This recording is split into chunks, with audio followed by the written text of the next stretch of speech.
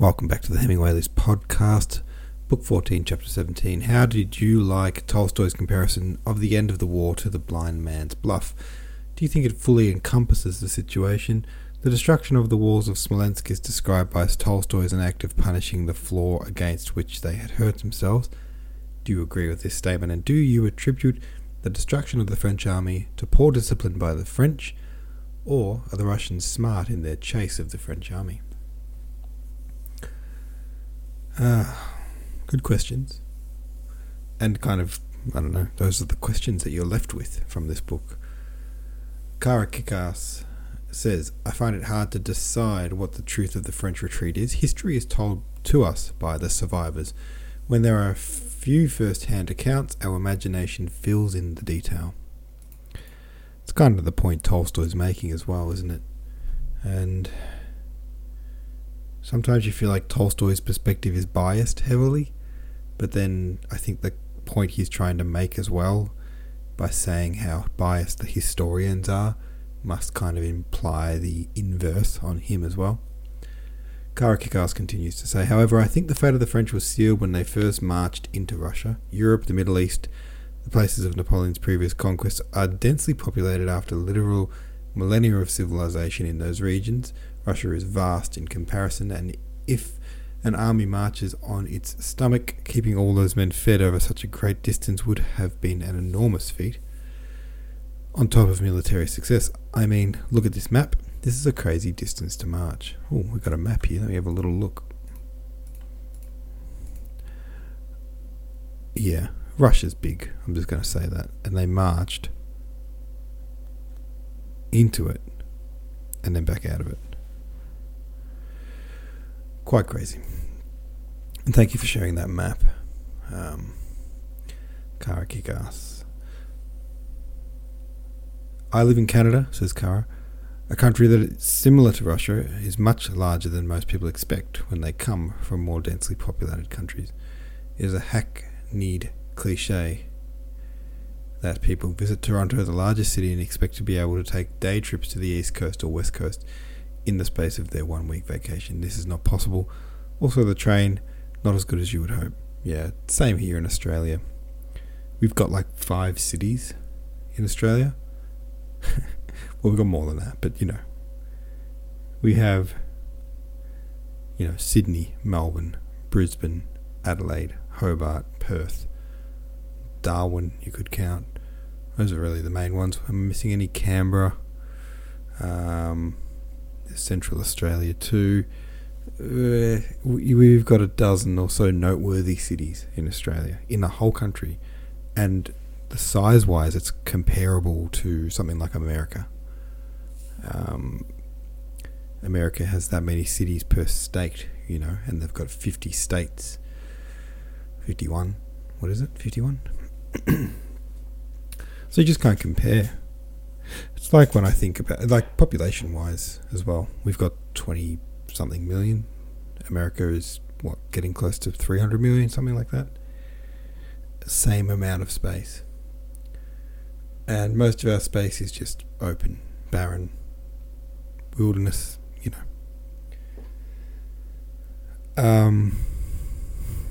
This is something I often think about as someone in a band, It's so hard for bands to make it in Australia, because if you go on tour trying to get your music out in front of new crowds, you've basically got 6 cities to visit, and you've got a tour or something the size of America to visit those 6 cities, and then that's it. Then you start back in square one. Where bands, when they tour America, they can go on tour endlessly. That cliche of the tour bus just going around endlessly, city after city, show after show. You can do that there. This is completely unrelated to War and Peace, but it's just something I think about sometimes as a band person. FDLP1 says, Blind Man's Bluff sounds similar to Marco Polo and pretty fun, minus the whole war in a desolate countryside. Yeah, if it wasn't for the fact that there was a war, it might be fun.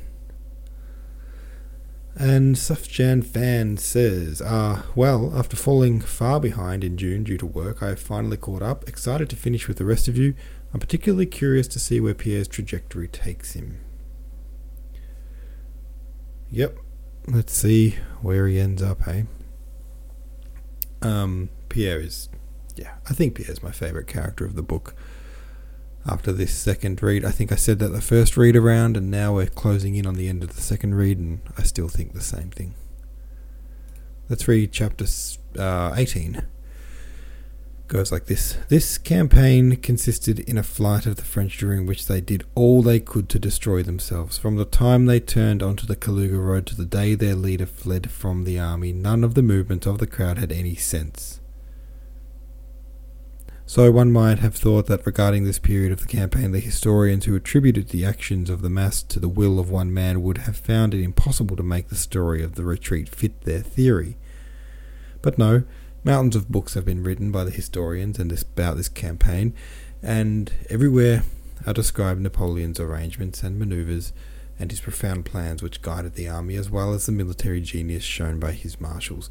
The retreat from Maloyaroslavets, when he had a free road into a well-supplied district, and the parallel road was open to him along which Kutuzov afterwards pursued him. This unnecessary retreat along a devastated road is explained to us as being due to profound considerations. Similarly, profound considerations are given for his retreat from Smolensk to the Orsha. Then his heroism at Krasnoye is described, where he is reported to have been prepared to accept battle and take personal command, and to have walked about with a birch stick and said, "I have acted the emperor long enough. It is time to act the general." But nevertheless, immediately ran away again, abandoning to its fate the scattered fragments of the army he left behind. Then we are told of the greatness of the soul of the marshals, especially of Ney, a greatness of soul consisting in this, that he made his way by night through the forest and across the Dnieper and escaped to Orsha, abandoning standards, artillery, and 9/10 of his men. And lastly, the final departure of the great emperor from his heroic army is presented to us by the historians as something great and characteristic of genius. Even that final running away, described in ordinary language as the lowest depth of baseness which every child is taught to be ashamed of, even that act finds justification in the historian's language. When it is impossible to stretch the very elastic threads of historical ratiocination any farther, when actions are clearly contrary to all that humanity calls right and or even just, the historians produce a saving conception of greatness. Greatness, it seems, excludes the standards of right and wrong. For the great man, nothing is wrong. There is no atrocity for which a great man can be blamed. It is great, say the historians, and there no longer exists either good or evil, but only grand and not grand. Grand is good, not grand is bad. Grand is the characteristic in their conception of some special animals called heroes, and Napoleon, escaping home in a warm fur coat, leaving to perish those who were not merely his comrades, but were, in his opinion, men he had brought there, feels c'est is grand, that it is great, and his soul is tranquil. From the sublime to the ridiculous is but a step. He saw something sublime in himself, said he, and the whole world for 50 years has been repeating sublime, grand. Napoleon is grand. Du sublime au ridicule il n'y échappe pas. And it occurs to no one that to admit a greatness not commensurable with the standard of right and wrong is merely to admit one's own nothingness and immeasurable meanness. For us, with the standard of good and evil given us by Christ, no human actions are incommensurable, and there is no greatness where simplicity, goodness, and truth are absent. Alright, there we go, there's a chapter for you.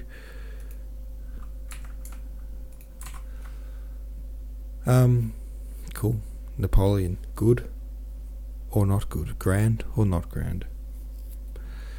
Thanks for listening, guys. I'll see you tomorrow.